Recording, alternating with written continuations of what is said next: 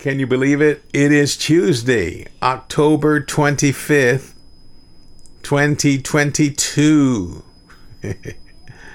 As I will say at the end of the podcast, I am richly blessed on this day, for I have circled the sun more than 39 times. Welcome to Con Café. The epistle reading for this coming Sunday is 2 Thessalonians chapter 1, verses 1 through 4, then jumping to verse 11 and 12 in the New Revised Standard Version of the Bible. Short but powerful passage, and I'm calling the devotional Worthy of the Calling. Worthy of the Calling, and you'll see why as we read this passage together. If you're driving and listening, don't read anything. Just keep your eyes on the road and between the ditches. Verse 1, Paul, Silvanus, and Timothy, to the church of the Thessalonians in God our Father and the Lord Jesus Christ. Grace to you and peace from God our Father and the Lord Jesus Christ. We must always give thanks to God for you, brothers and sisters, as is right, because your faith is growing abundantly, and the love of every one of you for one another is increasing. Therefore we ourselves boast of you among the churches of God for your steadfastness and faith during all your persecutions and the afflictions that you are enduring. To this end we always pray for you, asking that our God will make you worthy of his call, and will fulfill by his power every good resolve and work of faith, so that the name of our Lord Jesus Christ may be glorified in you, and you in him, according to the grace of our God and the Lord Jesus Christ. This, dear friends, is the word of God for the people of God, and we say gracias a Dios, or thanks be to God. Well, again, a happy and blessed Tuesday to you, dear friend. I thank God for you, and thank you for tuning in. I pray that God bless you in wonderful and awesome ways during this Tuesday, and that you do the same for him. This coming Sunday, most churches will commemorate All Saints' Day. And what that usually entails in most churches is they will remember the saints who died this year, and we'll have a reading of the names. Some churches have an empty cross and then place flowers as each name is read. And if yours doesn't do that and does something else, that's good. Just good thing to remember the saints who have died. Now you're wondering, well, some of those people I knew personally, and they weren't exactly saints. If they died in the Lord and believed in the Lord and were Christians, then they were saints. There was no Vatican vote needed to be taken. Thank God for us. The biblical understanding, according to Paul, is all who believe and call on the Lord Jesus Christ are saints. Now, one of the things that I appreciated about our charge conferences when I was the district superintendent is that we would also ask for a reading of the names of those who had died since the last time we had been together as a charge conference. We just started this in the church, then we started having as the district grew larger, what we call the Cloud Charge Conference, a gathering of all the saints in that particular area that we call the Cloud. To make it interesting, one year God had me ask, who is taking their place? There was silence. I believe very few, if any, district superintendent had ever asked that. Maybe very few, if any, pastors ever asked that during this coming Sunday. Maybe they'll start this Sunday.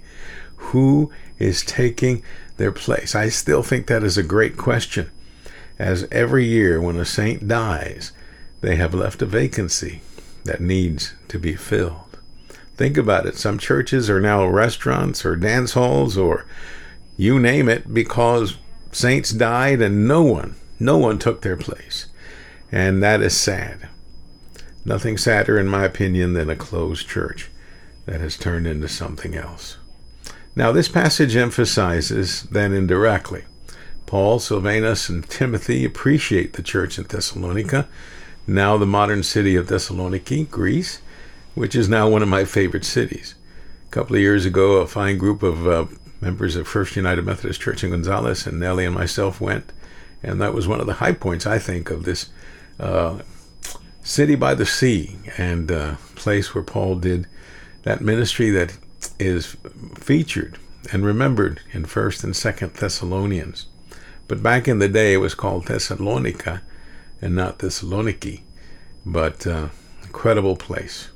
Now, these evangelists, the three that I mentioned, thank God for these faithful and fruitful people because of their faith, and as one version called it, their perseverance in holding to what God had shared with them. Their love of everyone for one another remains a model for all churches.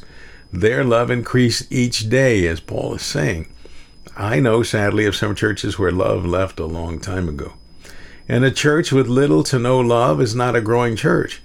In fact, their reason for existing is questioned. This morning I heard a story I'd heard from Protestants, but this time was from a Jewish comedian. He told of a Jewish sailor who was shipwrecked, and for 30 years lived alone on a deserted isle. When a passing steamship saw his fires, they stopped to rescue him.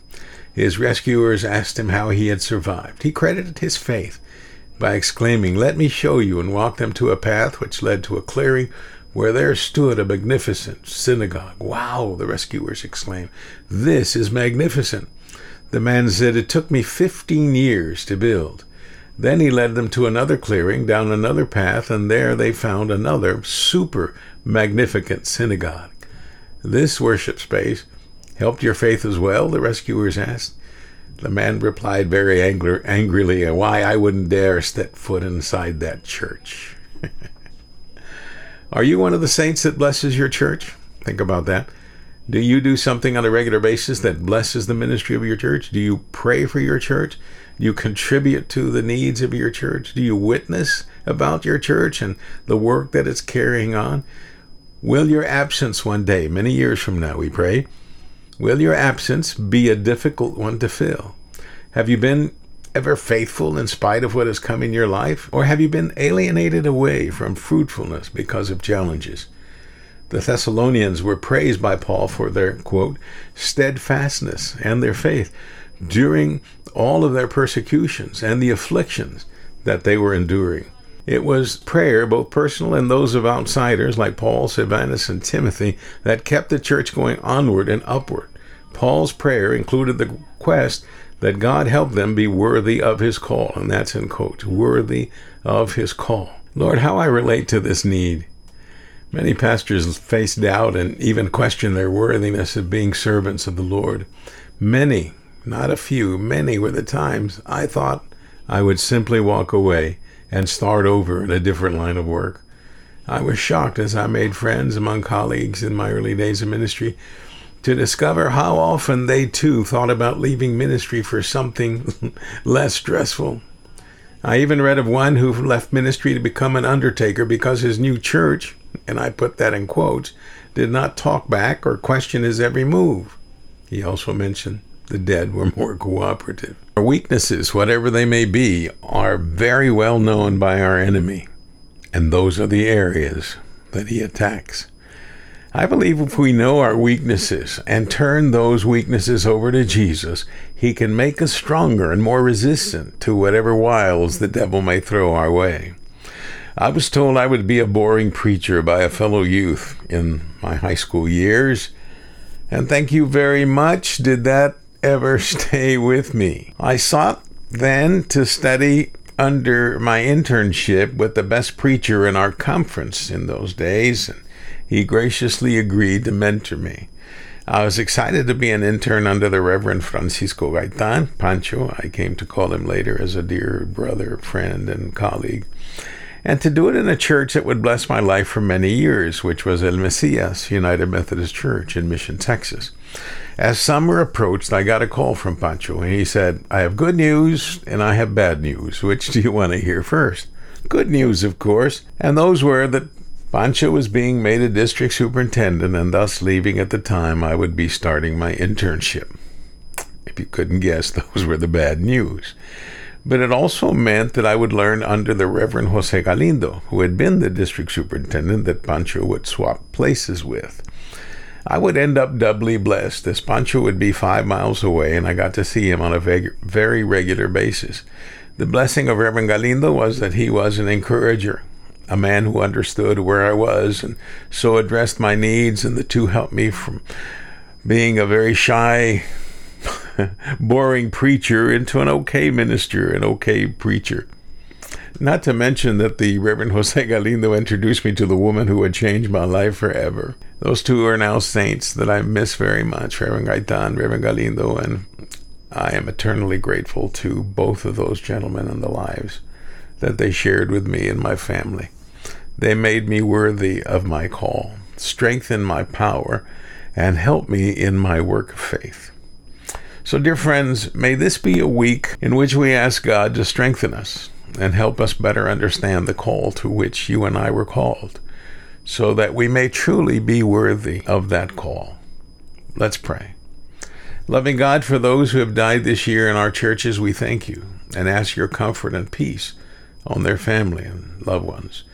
We ask that we might find ways to fill all those vacancies left by those who have been called home. We also ask that we might better understand our call and be made worthy by you. For it's in Christ Jesus we pray. Amen. Dear friend, thank you for joining us. I pray this has brought a blessing to your life, and I pray you have a great and blessed day in the Lord. If this has blessed you, please forward it to someone you know needs a blessing or nudging. Here's your call to action for today. Hear this. Love those whom nobody seems to love, especially in your church. And while you're at it, love yourselves in ways that glorify God. Receive my love and blessings of peace and grace. I'm Pastor Adi Valverde. On a personal note, I am so thankful to God for on this day and all the days that followed, God has allowed me to circle the sun 70 times. I am richly blessed by all the people in my life, including you all. I love you, thank God for you, and may we glorify God on this very special day. And I can't forget that 60 years to the day after I was born, God blessed me with our granddaughter named Eliana Beth Garcia. Eliana, mijita, I love you. I thank God for you. Amen.